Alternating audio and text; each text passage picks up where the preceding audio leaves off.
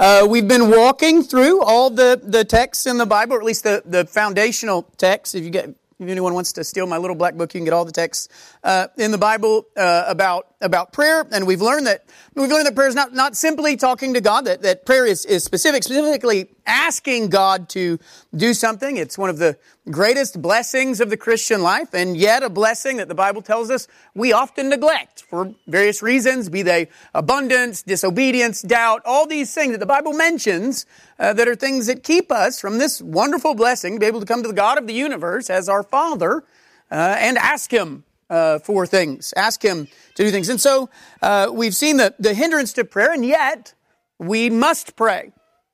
We must pray, and we must pray rightly. There are, of course, wrong ways to ask God for things, both wrong things to ask for and wrong ways to ask for it. If anyone wanted to learn about prayer, I would advise you, I would suggest first learning how not to pray. So if you ever wanted to learn how to pray, I would suggest first learning how not to pray, what not to ask God for, or how not to ask it. I only say that because, as we saw, that's always where the Bible begins. The Bible always begins by laying out these how not to pray. And so we spent weeks going through that, weeks diving into those texts before we ever ask God anything to know what we shouldn't ask and how we shouldn't ask for it. We saw that, and that is good. But now we're to the point where, okay, you know what not to ask for. You know how not to ask for it. Now I want you to pray. How should we pray? And that's what we've been answering in the Lord's Prayer.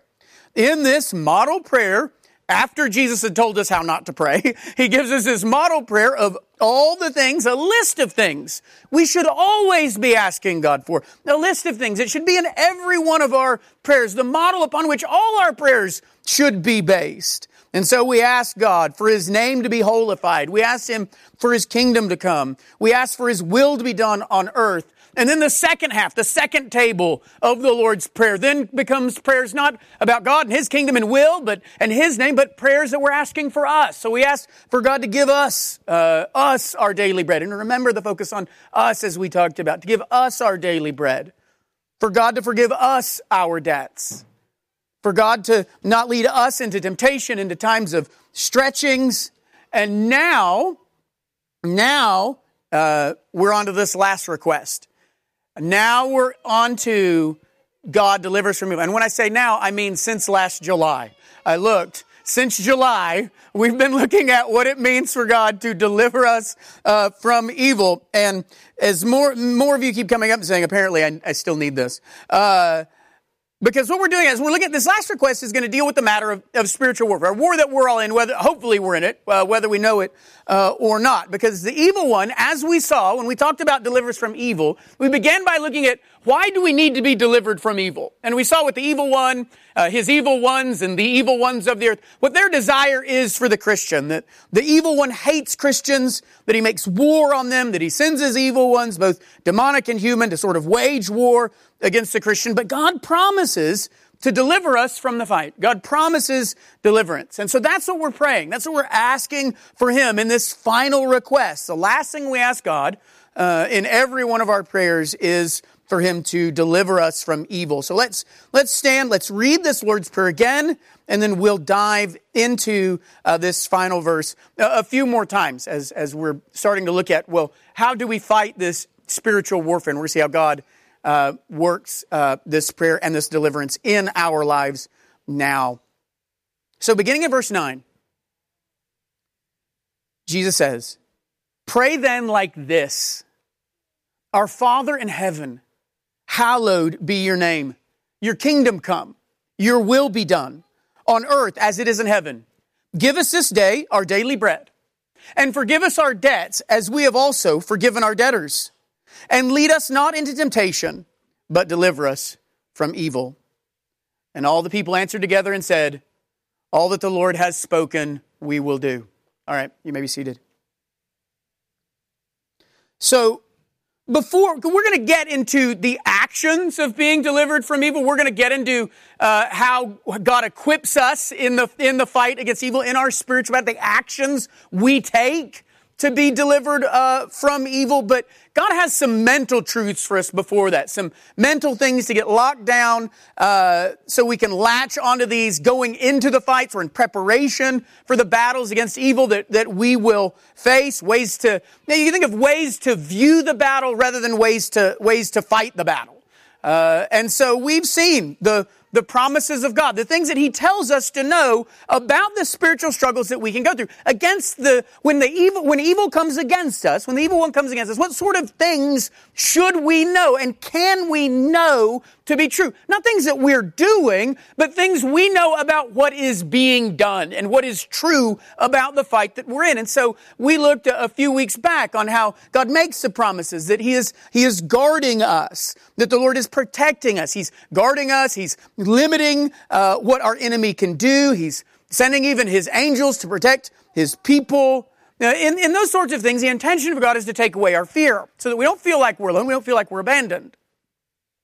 But then last week, we saw that God doesn't just take away our fear. He replaces it with something. It goes back to the old put off and put on. He replaces it with something good. So we empty our heads of fear. Got no reason to be afraid because we know these things are true. So the fear is gone, but what do we fill it with when it comes to our spiritual battle? What do we fill that void with? Well, we fill it with joy. So rather than being afraid going into the battle, we saw that we can have, when we think about our spiritual wars that we're in, we can think about our battles against sin, against evil, we can have joy in those battles. Joy because we know that the battle shows that we're really Christ's. Remember, we saw how our battle proves our faith. It is to perfection, to completion, having all the parts, lacking nothing. That comes through that battle. So rather than being discouraged by the battle or fearful of the battle, we know the battle has a purpose. And a joyous one, it shows you're really Christ's. Because you're fighting against sin, something your heart would not naturally do. So the fact that you're fighting, the fact that you're in the battle should bring you joy. Because you're fighting, you're on Christ's team. But the other thing we saw is not only does it bring us joy because we're Christ, the Bible tells us it should bring us joy because we're not theirs. We don't belong to the evil one anymore. The fact that the evil one is fighting us, that we need to be delivered from evil, is a joyous thing because it shows us that evil no longer has us. We're not on his side anymore. And so we can rejoice in the battle because we've got a different uniform than we used to have. We're no longer on the side of evil. And our fight shows that. The fact that evil is coming against us shows a joyous thing that you're no longer on the side of evil. So in the sort of mind game of spiritual warfare and being delivered from evil, we see, when we see our deliverance from evil rightly, we know that we have no reason to be afraid. And we've got every reason to be filled with joy. But again, God is not done. So we've got more mental stuff that we're going to see this week. More truths to consider about the battle we face or about the battles we might face one day. Truths that are going to be true for every battle you are in. A few more things to remember or to know in the battle. To remember when you're in the battle, or to know when you see the battle coming, so that you can have confidence in God's faithfulness. More confidence, more reasons to not be afraid, and more reasons to be filled with joy. And the first one we're going to find back in that passage in 1 Peter. So turn back to 1 Peter chapter 1, this passage in verse 3. That's one of the longer passages talking about the things that we're going through, the sufferings that we're going through, and how we're able to rejoice in those. We're going to see some more truths about how to think about that battle that will help us to know really how or to understand how we're going to be delivered from evil. So what else do we need not to just do, but to know? Again, we've seen already, we need to not be afraid. God's guarding you. We need to be filled with joy. God's growing you. So what can you know going into the battle? God's guarding you. Don't be afraid. God's growing you. Be filled with joy. What else can we know? What else can we be confident in as we're asking God, sometimes asking the battlefield? Today, what we're going to see is that one thing you need to know is sorrow is not defeat. Sorrow is not defeat. What can happen in the battle and in our spiritual battles is we can think that in order to have joy in the midst of the battle, that means we just have to be smiling through the whole thing. That we have to act as if nothing hurts, that we have to do the old, all right, shake it off, rub some dirt on it, and get back at it. And we're going to see that God says that's simply not true. That the Bible tells us that these fights that you are in will bring you genuine, real sorrow. So the first thing we're going to see is the Bible tells us that your sorrow is real. Your sorrow is real. 1 Peter chapter 1, beginning in verse 3, be the God and Father of our Lord Jesus Christ. According to His great mercy, He's caused us to be born again to a living hope through the resurrection of Jesus Christ from the dead, to an inheritance that is imperishable, undefiled, and unfading, kept in heaven for you, who by God's power are being guarded. You rejoice. Though now for a little while, if necessary, you have been grieved by various trials. So here Peter acknowledges to us that the various trials that we go through will grieve us, that they will bring us sorrow. And they could have translated it that way, that they will make you sorrowful, right? They will bring you sorrow. In the Christian's battle against the evil one, our part in the war for the kingdom is a real war with real losses and real hurts and real pains and real fiery darts from the evil one that will grieve you. It's all very real. Very real pain, very real grief. So the Christian doesn't fight against the evil one simply by slapping a fake smile on their faces. Think about the example we saw in Job. The example we saw in Job. Tell me that Job wasn't grieved at the loss of his children. You can't read the book of Job and tell me that Job wasn't grieved, wasn't broken and sorrowful as boils raged across his skin.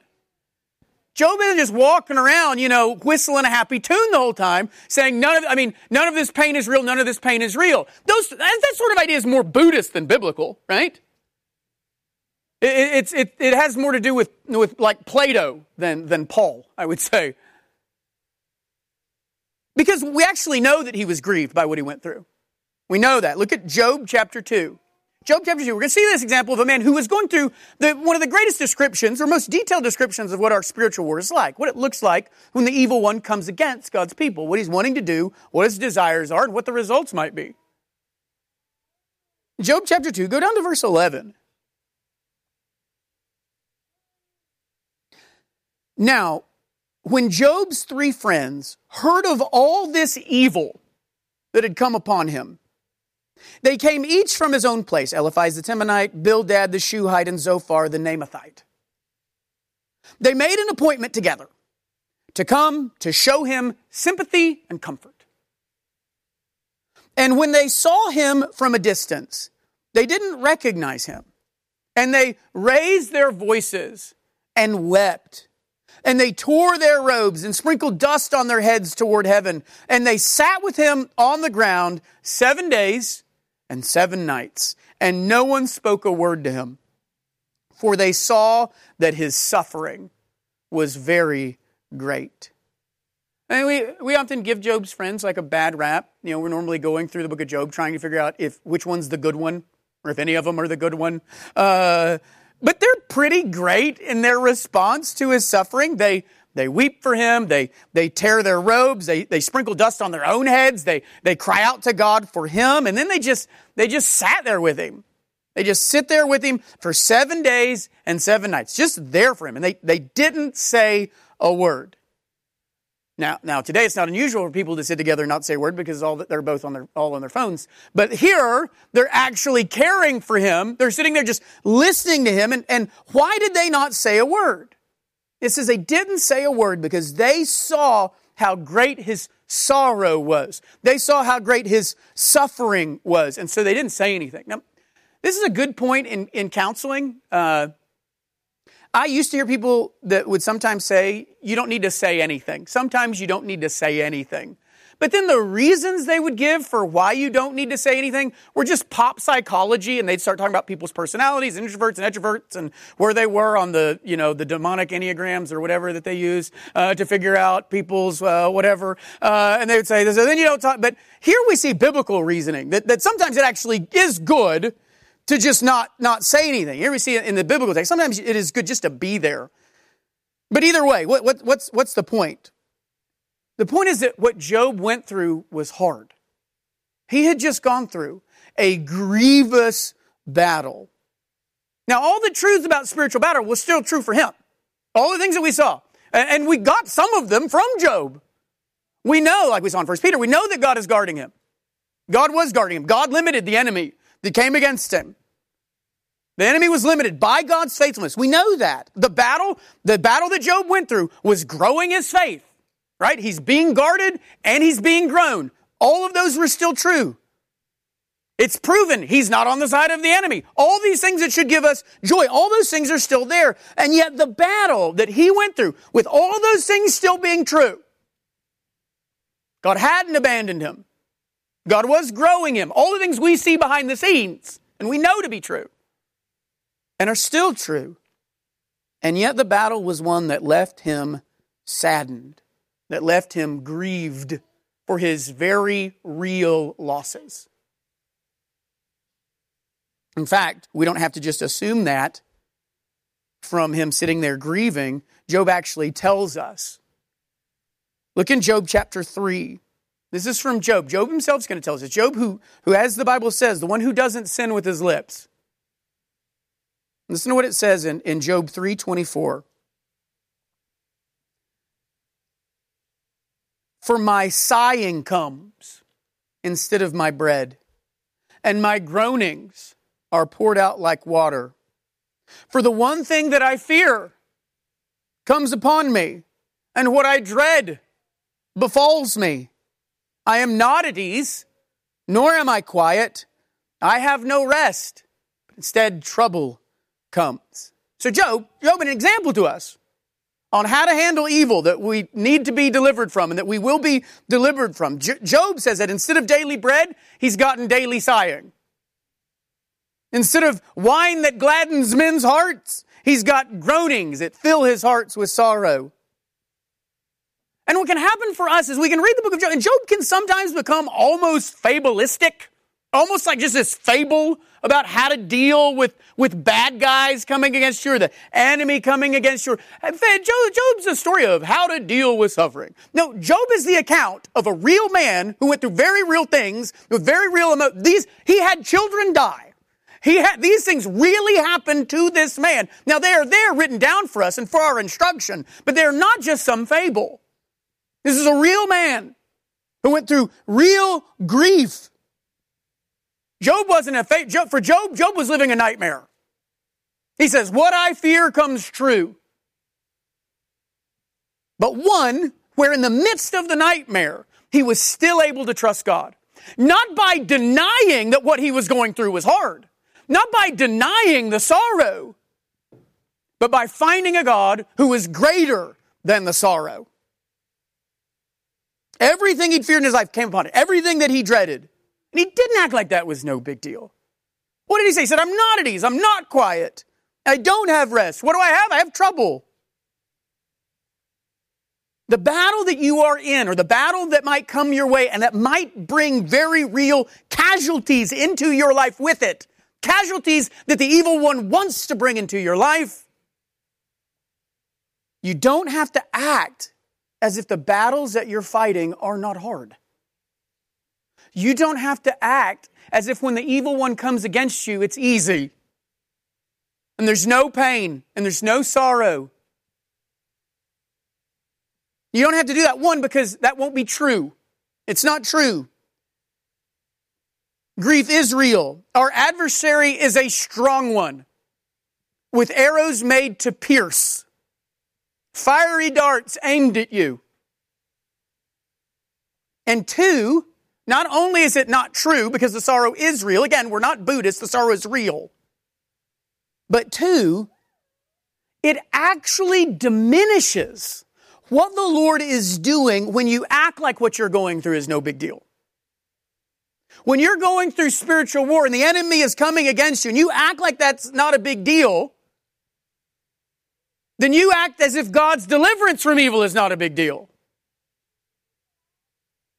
Weep, cry, sigh, groan, tear your clothes, put ashes on your head. We don't sing in the battle. So we saw last week the joy and singing in the battle. We don't sing in the battle because the battles are not real. We sing because we know we'll win, even in battles like these.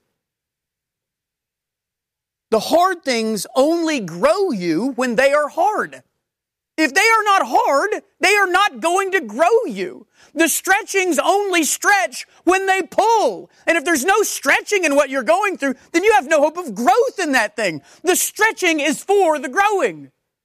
The hardness is for the growth. It's how the Lord does it. If it's not hard, then it's not proving your faith. The very thing we saw last week, the joy of, hey, look, this is proven is something is going to fill out what is lacking in me. Well, if it's not hard, well, then it won't be filling that out, will it? When you pray, deliver us from evil, know that the sorrow you feel as you pray that, whether you see a battle coming or you're in the midst of a battle that has left you very wounded and taken much from you, know that the sorrow you feel is real. That the sorrow you imagine will be real. The sorrow and grief that you are feeling are real. And that's what makes your joy so full. The brightest sunrises come after the darkest nights. If you're grieved by the casualties of war that the evil one has brought upon you, that's not a sign of your failure in the fight. That's a sign you're actually in the fight. This might be helpful for us to understand. Sorrow doesn't mean you've lost joy. Sorrow and joy don't cancel each other out. You can be very sad at what's happening to you and that not touch the joy that you have in your life. If you're sad, it doesn't mean you've failed in the call to find joy in the battle. You can do both. Look at Job chapter 1, verse 20. Job chapter 1, verse 20. Then Job arose, tore his robe, shaved his head, and fell on the ground and worshipped. So here's Job, grieved by great losses. So grieved that he tears his robe, that he shaves his head. I bet those are things that none of us have done when our grief is so great. Like, I can't remember the last time someone walked into church with torn robes and a shaved head. And went, man, you've had a bad week, haven't you? Tell me about it. And you're like, well, don't get ashes on the pew. It's never, we've never been to that. And yet Job could do those things, could be so grieved that he reacts like that, and yet still fall on the ground and worship. The point of Job isn't for you to read about what he went through and for your Bible to point at the pages of what Job went through and say, hey, that's real grief. Hey, you're not going through what Job went through, so quit your bawling. That's not what the Bible's doing. You're not supposed to read Job and go, golly, none of my kids have even died, I guess I can't be sad. The point of Job is for you to see that you've had brothers in the past who've walked this broken path before you and come out worshiping on the other side. That have come out worshiping not on the other side, but have come worshiping in the midst of it. That you've got a fellowship who've sat on the edges of craters left in their own lives, craters left by the devil and his angels there, and yet they made it. And not only did they make it, they came out singing. You can lament the casualties of spiritual war in your life. A very real war against an unearthly enemy. We can be grieved by the losses and yet not lose the song. Don't let the enemy trick you into thinking that sorrow is a sign of defeat. Because sometimes the richest rejoicing is sung with a tear in the eye. So remember, your sorrow is real. Your sorrow, your grief is real because the battle is real. And the battle's got to be real for your deliverance to be real. But for some of you, you're saying amen to all of this. Because your problem isn't admitting it's hard. Your problem is allowing yourself to feel the sorrow too much. Your problem is that you let the sorrow swamp you. For you, the ditch on the other side of the road is to allow the sorrow to become your song. So in our battles and the sorrows that we're in, the one temptation we're going to have is to say, oh, this isn't hard. This isn't hard at all. I'm not sad. This is great.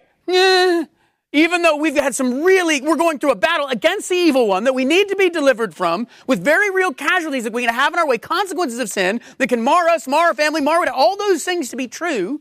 But the other ditch on the other side of the road is to just sort of wallow in the sorrow, to let it wash over you. To where, again, it becomes it's how you view your life. Your life, this is just my life. My life is just one of sorrow. Sorrow's not a stanza in the hymn of your life. It becomes the refrain. It's like the chorus. It's just the chorus. This is what my life is. It's the chorus. I'll have a good verse, and then here comes the chorus. More sorrow. And you think that is what your life is. And you might even think it's the title of your life. Like if you title your life, so-and-so, a dirge, a dirge played on the oboe. Just something really sad. Maybe even the bassoon. Yeah. Some of you think it's bassoon level. For you've got to realize, you have to realize that the sorrow in your life does not mean that sorrow is your life. Okay? You can have sorrow in your life. Great, grievous wounds that the Lord is telling you are very real. And yet that sorrow that spiritual war is going to bring against you. And so you're crying out, deliver me from evil. That sorrow that is in your life does not mean that sorrow is your life. Sorrow is not your story. Sorrow is not the Christian's story. Listen to what Jesus says. John chapter 16. What Jesus says about being sorrowful and yet confident that your sorrow will turn to joy. John chapter 16, we're going to see the sorrow that's going to be brought into the life of the disciples, and yet the confidence that Jesus gives, hey, your sorrow is going to be turned into joy. Be very great sorrow. John chapter 16, go down to verse 20. Truly, truly, I say to you, you will weep and lament. So stop it. No, he doesn't say that, right? What does he say? But the world will rejoice. You will be sorrowful, but your sorrow will be turned into joy. The example he gives. When a woman is giving birth, she has sorrow because her hour has come. But when she has delivered the baby, she no longer remembers the anguish for joy that a human has been born into the world. So again, Jesus talking to his disciples here in this passage about, coming crucifixion and the sorrow that they're going to feel at that. And so here they are. I mean, these disciples, they're in the midst of the greatest stage of spiritual warfare ever, right? They're in the midst of the great sort of battle where the enemy is going to be defeated in the cross. And Jesus tells them, hey, you're going to be sorrowful because of what you're going through. You're going to grieve, you're going to lament, you're going to weep. And notice he doesn't say, like I said, he doesn't say, stop it when you do. He doesn't say, hey, you're going to want to weep and you got to realize it's not real tough. What's tough is what I'm going to be going through now. That's tough. He doesn't say that to them. He doesn't say, and if you weep, it just shows you're too earthly and not spiritually minded enough because you're crying. He doesn't say if you weep, it shows that you've turned me into an idol or anything like that. He says that their sorrow is real, their grief is real, and it's expected. But they should also expect what comes after the sorrow. That for the Christian, sorrow is not our story. It's part of our story. The fights against sin and the wounds of the enemy are real. They're part of our story, but they are not our story. Our sorrow will be turned into joy. And he compares it to birth. He says, you've got the sorrow, you've got the anguish of labor, but that anguish, that sorrow is necessary for the birth. It's what has to happen for the birth. And then, when the child is born, when the seed of that anguish bears its fruit, then joy comes. And that's what this is going to be like. You're going to be sorrowful. That sorrow is necessary, but it's going to bring about joy on the other side. And this is exactly what Peter was telling us about. Exactly what Peter was talking about in 1 Peter chapter 1. Down in verse 6 and 7 when he says, in this you rejoice, though now for a little while, if necessary, you've been grieved by various trials. And then verse 7 that we didn't get to when we read it earlier, look at what it says. These various trials, so that the tested genuineness of your faith, more precious than gold that perishes, though it's tested by fire, may be found to result in praise and glory and honor at the revelation of Jesus Christ. So we are being grieved by what we're going through. We're being grieved by these trials, but we're also able to rejoice. We're able to rejoice because we know what the outcome of every grief will be. What the end of every story of grief will be. And the answer for the Christian is not just more grief. We're grieved by trials, but we also rejoice. Why? Because we know what the trials that we go through are accomplishing. We know the sorrow isn't the story. The sorrow is not our song. Sorrow is not the Christian song. Sorrow is in the song, but it is not in the song itself. Some of you are dealing and have dealt with in your lives some really hard spiritual warfare. Evil that the enemy has brought against you. Things that show you just how fallen this fallen world is. Stuff that the enemy has thrown at you. Stuff that your father has brought to you to grow you. Be sad. Be grieved. That's treating the war as real. But do not be defeated. Do not think that sorrow is just your story. Do not think that grief is just your song. The sorrow that you have gone through or are going through are but labor pains.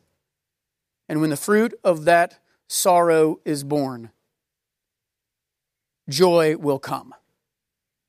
And then comes the song. Let's pray. It can be sad and not very uplifting to just have a sermon on sorrow. But we must understand that that is what the evil one is wanting to bring into our lives. And what God, even as He limits what the evil one can do, will allow to be brought into our lives. The Bible is very clear that what was brought into Job's life, all that came with it, was brought ultimately also by the hand of the Lord. So I want us to pray two things. First, I want you to ask God to deliver you from evil by helping you see that sorrow is real. You say, God, deliver me from evil by helping me see that the pain, the anguish, the sorrow, the grieving is all real. It's real.